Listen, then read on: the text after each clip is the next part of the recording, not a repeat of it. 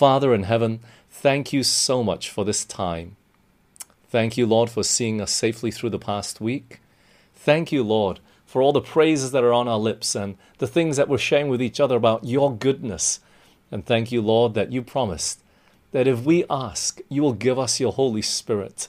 And so this evening, Lord, we are asking because we need help to understand your word. I pray that you'd guide us in our study together. I pray that you please be with us and lead us as we go and look at this character in the Bible of Jephthah. May you lead us with your Spirit, we pray, in Jesus' name. Amen. I have slides for you this evening, and so you'll be able to read along, and we'll be able to go a little bit quicker. And so our first text really there is found in the foundation of Hebrews chapter 11. Hebrews 11, we've been going through this chapter, and in this verse, we've been here for quite a few weeks, actually. Why? Because it just lists out a whole list of people. And right in the middle of it, you can see that it's bolded and underlined that name, Jephthah.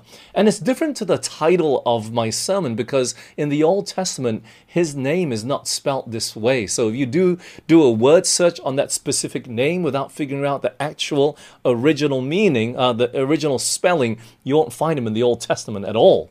But it says here, what more shall I say? For the time would fail me to tell of Gideon and of Barak and of Samson and of Jephthah, of David also and Samuel and of the prophets. Jephthah, as I said, is probably the least famous character in all of Hebrews 11. Especially all these characters that we see are such illustrious characters. And in the Old Testament, there really is only one chapter devoted to him. There's another chapter that follows it that has a little bit of description, but really nothing much of significance. So his story is found in Judges chapter 11. And I'm not going to read really the whole chapter this evening. So if you want to go back and still get a bit further background, you can read that chapter through this evening after our study. But we're going to start in Judges chapter 11 and reading in verse 1. Now Jephthah the Gileadite was a mighty man of valor, and he was a son of a harlot. And Gilead begat Jephthah. And Gilead's wife bare him sons, and his wife's sons grew up, and they thrust out Jephthah, and said unto him, Thou shalt not inherit our father's house, for thou art the son of a strange woman.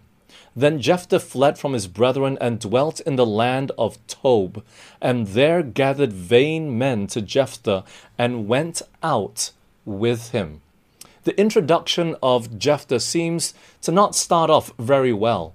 It does say he's a mighty man of valor. He's a brave man, a strong man, a valiant man, an able man, a virtuous man. These are the definitions that the Hebrew word implies when you look in the concordance. He is a really good man, yet in that same breath, it says he's the son of what? A harlot. A harlot.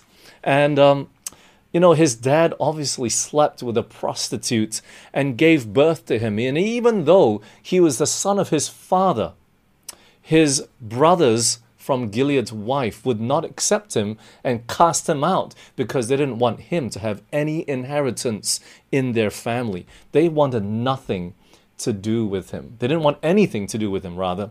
Jephthah had every reason from a young age to be a bad man, a drunkard, an outcast of society because he was cast out of his home and rejected by his own flesh and blood. But he didn't let his circumstances get the better of him and dictate what he ought to be in these sorts of circumstances.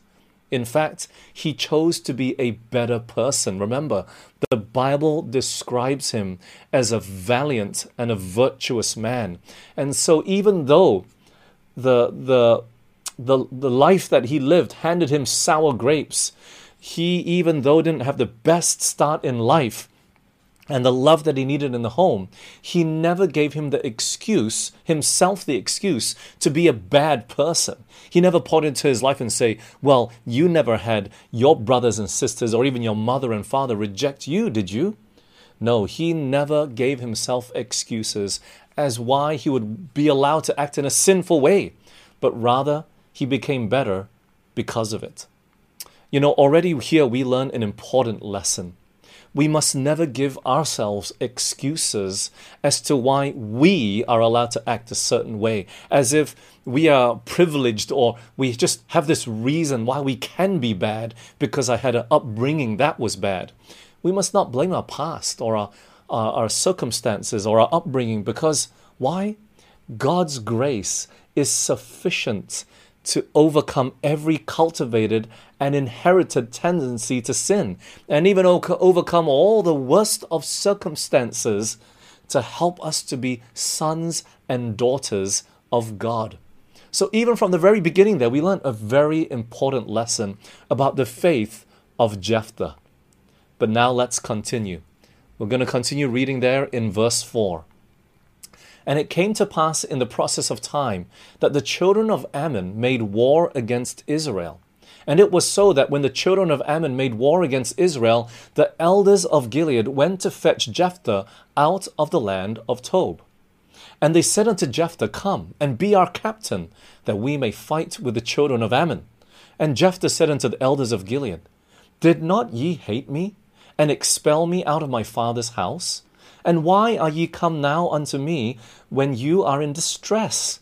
And the elders of Gilead said unto Jephthah, Therefore we turn again to thee now, that thou mayest go with us and fight against the children of Ammon, and be our head over all the inhabitants of Gilead.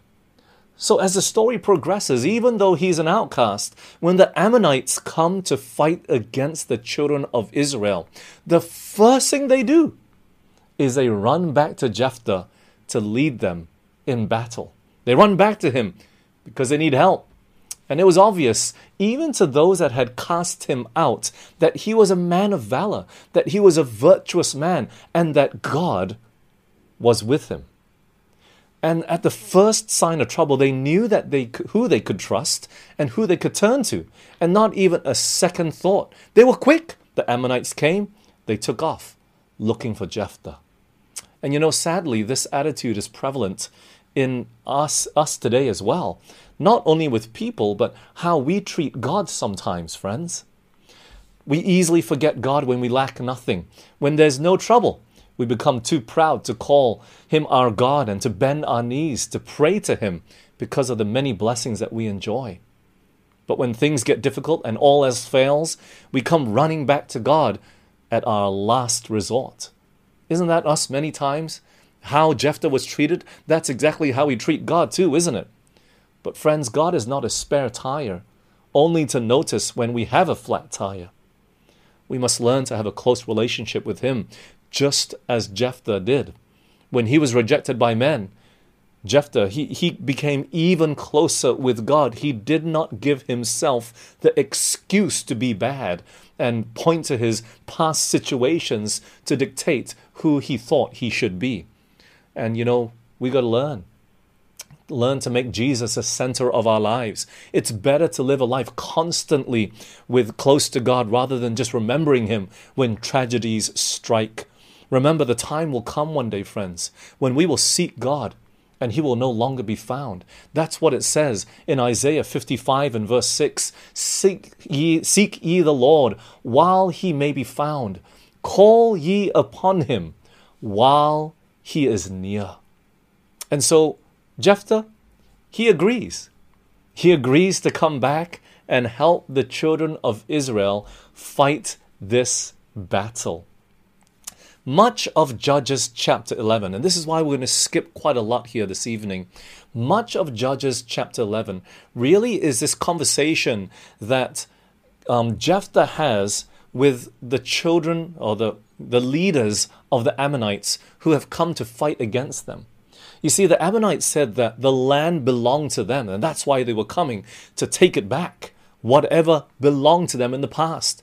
But Jephthah, he goes and recounts the history that the Israelites didn't intend to take their land when they were coming out of Egypt and making their march towards the land of Canaan.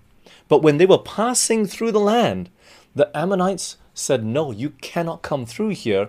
And not only did they stop them, but they came to attack them.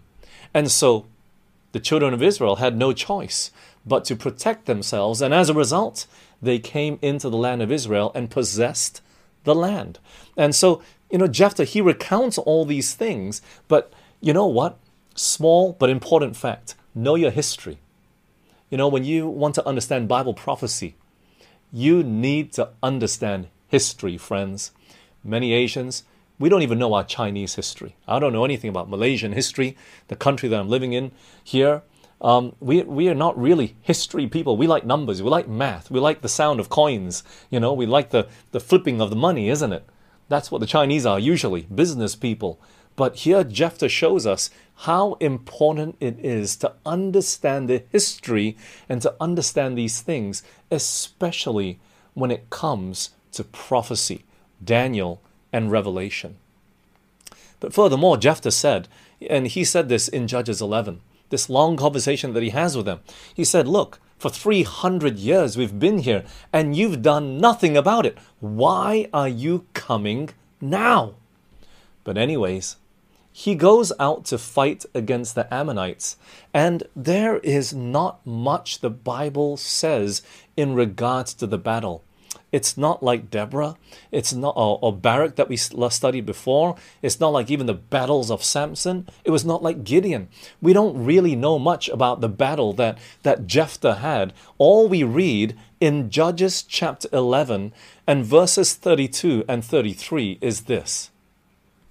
So Jephthah passed over unto the children of Ammon to fight against them. And the Lord delivered them into his hands.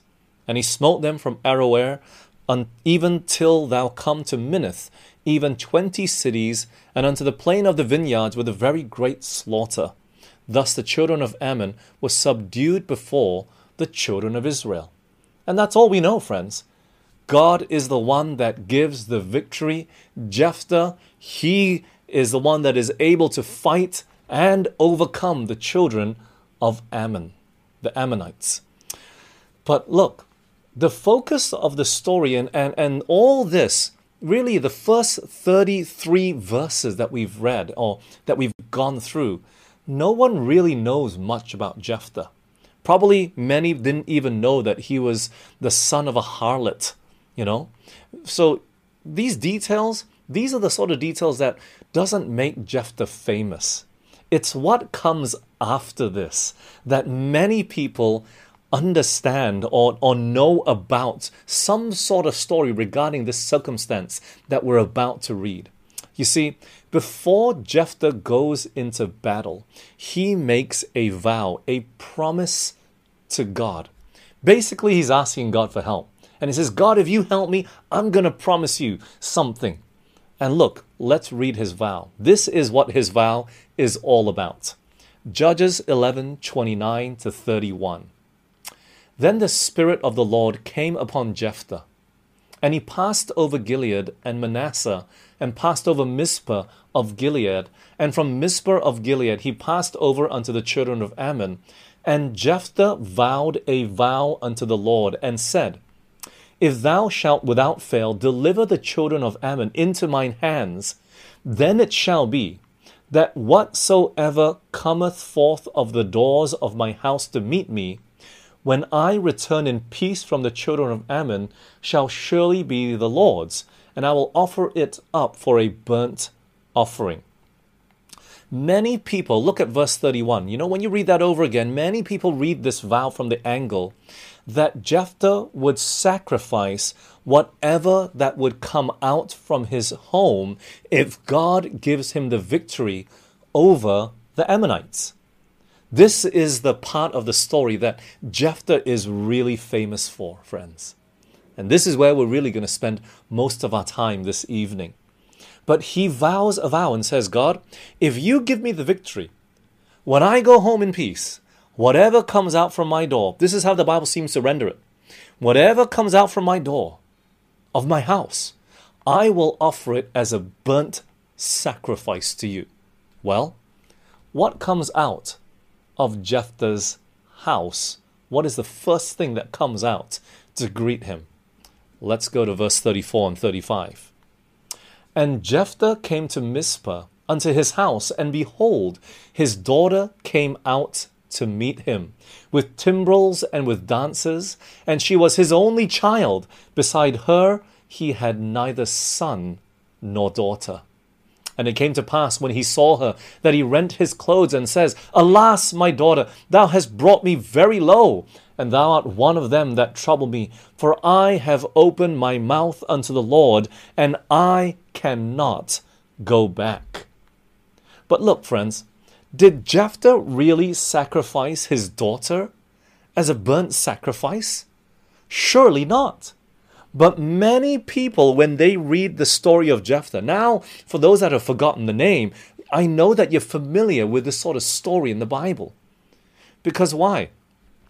He is the one that's famous for sacrificing his son or daughter, someone in the family. Never been done before.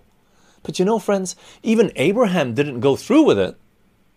God asked Abraham to sacrifice his son Isaac, but when he was at the point ready to kill him for a burnt sacrifice, God said what?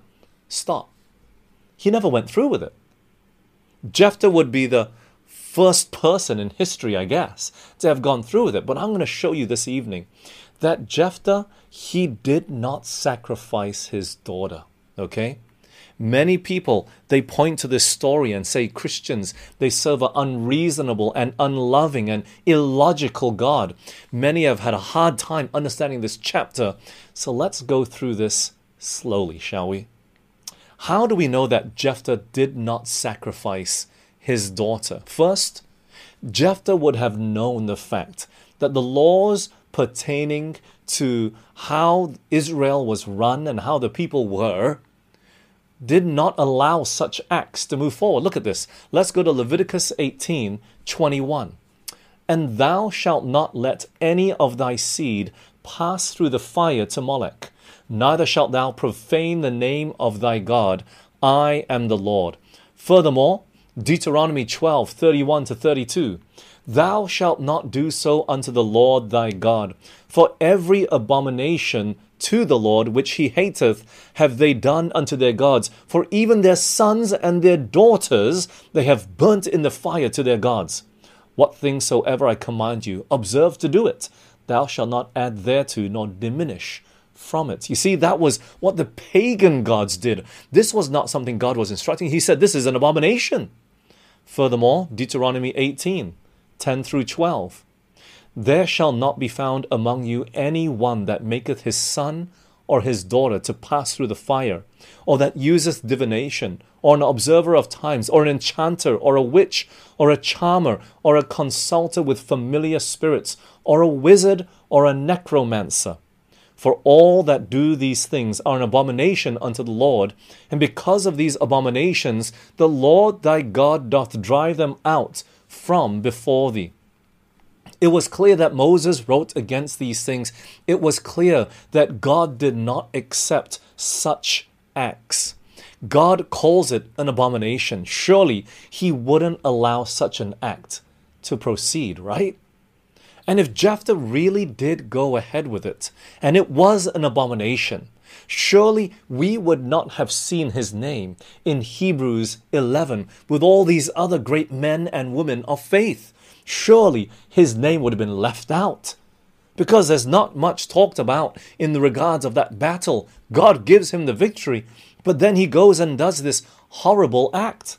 Surely God would not have allowed such a thing to take place. But yet he is mentioned as one of the men with great faith.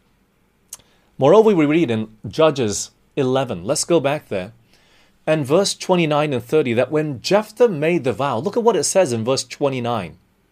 Then the Spirit of the Lord came upon Jephthah, and he passed over Gilead and Manasseh, and passed over Mizpah of Gilead. From Mizpah to Gilead he passed over unto the children of Ammon. And then he vowed a vow. But in the beginning of verse 29, do you see what came upon him? The Spirit of the Lord came upon Jephthah. He made this vow. He made this promise under inspiration. He was filled with the Holy Spirit when he made this vow, intending to burn his daughter alive? Surely not. So, the Holy Spirit would lead him to sacrifice his daughter? knowing that his daughter would be the first thing that would come out from the house? Surely not, right? So it doesn't make sense that Jephthah would have sacrificed his daughter. But let's keep going. There's a few more things that we can look at. Let's take a look at the closer inspection of this vow that he makes in verse 31. Then it shall be that whatsoever cometh forth of the doors of my house to meet me, when I return in peace from the children of Ammon, shall surely be the Lord's, and I will offer it up for a burnt offering.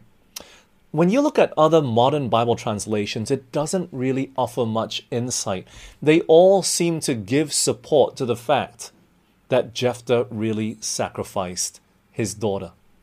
And it's one of those things that we just gloss over. We just don't know how Jephthah made it into Hebrews 11. We don't know how he could have been a good judge. We don't know how God would have worked through him, right? And so these modern Bible translations don't seem to help at all. And, many times I've looked at different translations and they have helped, but in this case, I had to go one step further. I had to look at the interlinear Bible. What is an interlinear Bible? You will see on the slide here that at the top we have the verse of Judges 11:31 there. And that's exactly what we just read. And then below you'll see this long passage. At the very top is the Hebrew word itself. Below it is the Hebrew word of how it's pronounced. And then below that is the English words. So when the people tried to translate the Bible from Hebrew into English, this is how they read it. And he becomes the one coming forth, which he is coming forth from doors of house of me to meet me in return of me in peace from sons of Ammon. And that kind of makes sense. It shall be whoever comes forth from the doors of my house to meet me when I return in peace from the children of Ammon. And then it says what? He becomes to Yahweh. And I offer up him a scent offering. Now, when you look at this, right, it could be read this way. Whoever comes from the door of my house to meet me, when I return in peace from the sons of Ammon, that whoever comes, that person will belong to Yahweh, to the Lord. And I will offer up to him, God, a burnt offering, an scent offering. It could be read this way. I will offer up to God a burnt offering on top of dedicating whatever comes out of my house to greet me. The first thing, that person or that thing or whoever it is, whatever he was expecting, will belong to the Lord. And on top of that, I will offer a burnt offering. Now here's the thing. I want you to think about this. Who would Jephthah be expecting to come out of his house? Maybe his servants? His wife? Of course, his daughter here? But a dog or a cat? The sheep and the bull and the cow and all of that you would normally offer for a burnt offering would not be living in the house, right? So it would make no sense that, even if he says, whatever comes out from my gate, it would make no sense. How would the sheep or the cow or the bull be free, left wandering to roam around? No, they were in their fenced areas. They were kept safe, right? So if Jephthah was expecting some sort of burnt offering to come out that was acceptable to God, he wouldn't have done that. It makes no sense. And if there were cats and dogs in the house, you can't offer cats and dogs as a burnt offering. It's an unclean animal. It would not be accepted by God, right? So it doesn't make sense that he would say, whatever comes out of my house, the first thing that greets me, I'm going to sacrifice that for a burnt offering. He couldn't have said that so clearly because he didn't know it could. God doesn't accept humans for burnt offerings. And he doesn't accept dogs or cats or pigs or camels or, ducks or chickens. He didn't accept any of those things. He did accept goat and sheep, ram, bulls, right? So it doesn't make sense that he would say such a thing thinking that this would be a burnt offering. So friends, what was the vow of Jephthah then? What was he willing to offer to God? You see, it was not as a burnt offering. It was just like how Hannah was dedicating her son Samuel to the work of God. And whoever came out of his house, he would offer to God to devote to the service of God. And maybe he was expecting a servant, you know? And why the daughter caused so much anguish of soul? Because he only had one daughter. And so the dedication of Jephthah's daughter apparently meant that his daughter would remain a virgin for the rest of her life. And not only did he only have one daughter, she was the only child of Jephthah. Let's continue reading back in Judges chapter 11, verses 37 to 39. And she said unto her father, Let this thing be done for me. Let me alone 2 months, that I may go up and down upon the mountains and bewail my virginity and my fellows. And he said, Go, and he sent her away for 2 months. And she went with her companions and bewailed her virginity upon the mountains. And it came to pass at the end of 2 months that she returned unto her father, who did with her according to his vow which he had vowed, and she knew no man. And it was a custom in Israel. So the text finishes off in verse 40, but do you see there at the very end that he did according to his vow, and the result was she knew no man. So now these texts that we read, it makes more sense. Why is she bewailing her virginity? Because now she is not going to be sacrificed. She's not going to die. That's why she's bewailing her virginity. She's sad because now she knows that she's been dedicated to God. She can't get married. She can't have children. She's going to be a virgin for the rest of her life. And so why would Jephthah be so sad and anguished? Because his bloodline would stop right here. That was his only daughter, his only child. There was not going to be anyone else that would continue his family line. And this one that is living, she would be a virgin. Which also meant that for certain the Messiah would not come through him, because his bloodline is about to stop. Do you see that? This is the reason why she was bewailing her virginity. This is the reason why Jephthah was so caught up and sad when he saw that the daughter would be the one that would come out of the house. Now we know that he did not burn his daughter alive, that we understand how he made it into Hebrews chapter 11. You know, Jephthah, he was faithful to his vow. He was faithful to his word. And he still chose to trust God in spite of what God allowed to happen. Maybe some people look at Jephthah and says, oh, he made a rash promise. Why would you have to make such a thing, Jephthah? It was not needed. And sometimes they compare it to Saul when they were out in battle. And he said, no man is allowed to eat until our enemies are destroyed. And he was willing to kill his son Jonathan because he had taken some honey and gained some strength, you see.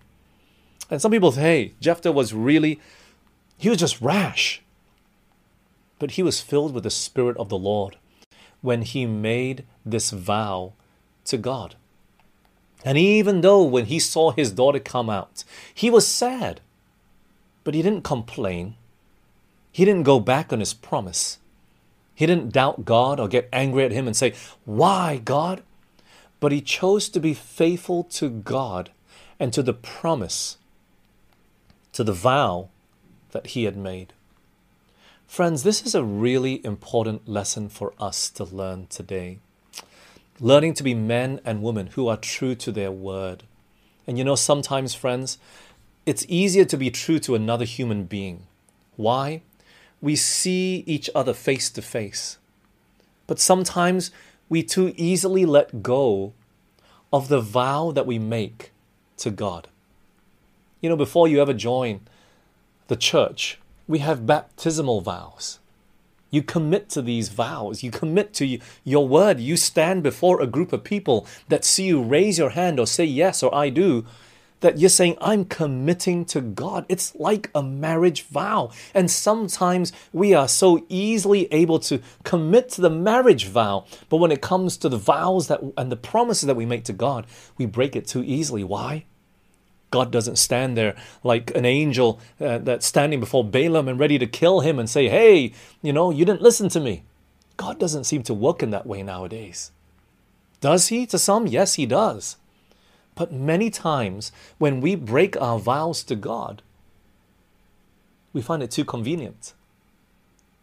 Whether it be through our tithe, our offering, the commitments that we made from a week ago to say, I'm going to come to church on time or early, or, I'm going to give God the strength of my manhood and I'm going to serve him. We tell people, I want to serve God more. And when we tell people, I want to be there and be more involved, and why didn't you involve me? But when the time comes,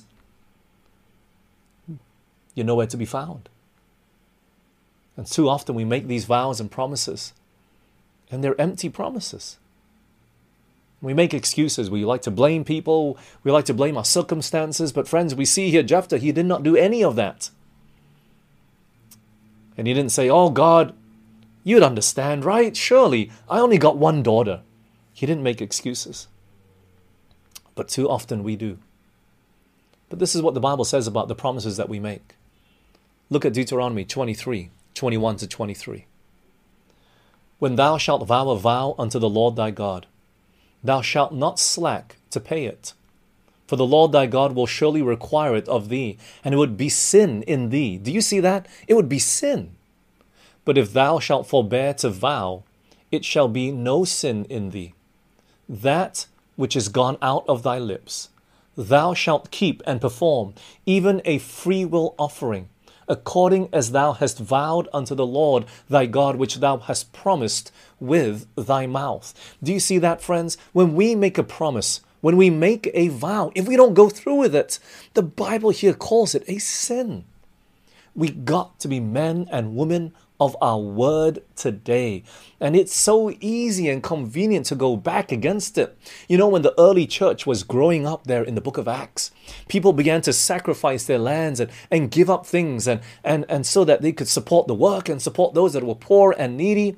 And Ananias and Sapphira sold their land to give it to the Lord, but they held part of it and then they lied to Peter saying, we have given everything. They made a promise. But when that money was sitting in their hands and they saw, wow, I've never held so much cash in my hands before, their heart failed. And they went back on their promise to God. They died as a result. God was no different from that Old Testament God that uttered this instruction in Deuteronomy than he was in the New Testament. And he showed the early church how important it was to be true and have fidelity towards God. And this is what we read also in the New Testament, Matthew chapter 12, 36 and 37. But I say unto you that every idle word that men shall speak, they shall give account thereof in the day of judgment. For by thy words thou shalt be justified, and by thy words thou shalt be condemned. Also, chapter 5 and verse 37, but let your communication be yea, yea, nay, nay, for whatsoever is more than these cometh of evil. Oh, friends, we got to make sure that we are keepers of our word, that when we say yes, we really mean yes. And when we say no, we really mean no. Never make a promise that you're not able to keep. Be careful about what you say.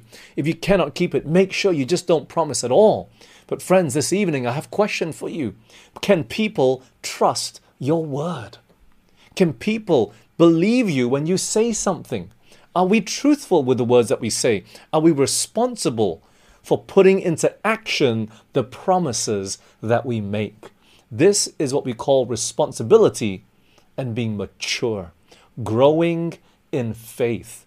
This is where I believe Jephthah is allowed into Hebrews 11 with all along those other illustrious characters, because he made that vow to God even at the expense of his own bloodline, even at the cost of his daughter having to serve God and being a virgin for the rest of her life, even though he would never be a grandfather, even though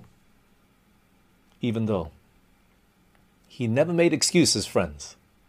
He never made excuses. And if we want to be a Christian and a light to the world, friends, so that people will be attracted to Jesus Christ, we have to become men and women of our word today. And friends, beyond men and women and the promises that we make to them, what are the promises that you have made to God? This evening, start with those baptismal vows. Start with the commitment that you made to God before you got baptized. No one forced you into it. Well, I hope not. And I hope that you made a well-informed decision. That you decided yourself to follow Jesus all the way. And then go beyond that. Did you make promises to give him a certain amount of your finances? Did you promise him that you would serve him if he got you a job or got you the scholarship or helped you with this? You know, we make promises all the time to God. And many times we break them as well, friends. Sometimes it's just tempted to tell God, God, I really don't have much this month. Surely you understand, right? But you made the promise. Jephthah could have said that. It's my only child, God. My only child. I don't have anyone else. You know, maybe he could have bargained with God. God, if you let my wife have another child, I'll give her. He could have changed his vow and modified it, dependent upon something else, but he didn't. He gave his daughter fully unto the Lord. Today, God is waiting for his children to be true to their word, true to their promises, even though it comes at a sacrifice and calls for self-denial.